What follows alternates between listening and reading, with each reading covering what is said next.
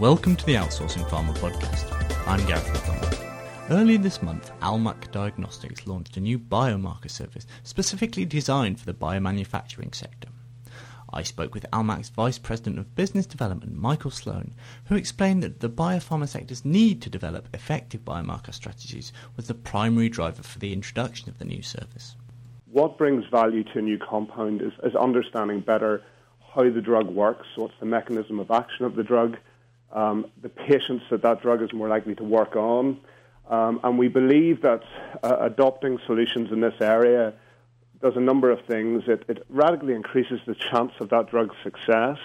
It hugely increases the value of that drug. And it also increases the value of the company and the opportunity for that drug to be licensed on or commercialized in the future. So we have a number of solutions in the area of pharmacodynamic biomarker discovery and development. We have an array of solutions in patient selection markers, right through from preclinical discovery for developing biomarkers for trial enrichment and potentially ongoing through to actually developing a companion diagnostic alongside the new drug. We have solutions in assay development, so these biomarkers can be actually translated onto a platform that can be made commercially available in the future. And then alongside that, we have a whole package of bioinformatics and biostatistics solutions and consultancy. Okay, so you've alluded to it there, but what is the level of demand you're seeing from the pharmaceutical industry at the moment? The demand is increasing on a daily basis for these types of solutions. This whole model of adopting a biomarker strategy alongside drug development has evolved considerably over the last few years. So it's gone from, I believe, a discussion within the boardrooms of pharma and biotech through to now big pharma very much are adopting strategies alongside all of their compounds, utilizing these solutions. Biotech and biopharma and the sort of early phase companies are now also starting to look and adopt strategies as well. Okay, finally then, what do you see being the most important developers and drivers of the market going forward? The drivers for these types of services are success in biomarker commercialization and biomarker discovery as presented in the literature. So, I mean, it is still a young market.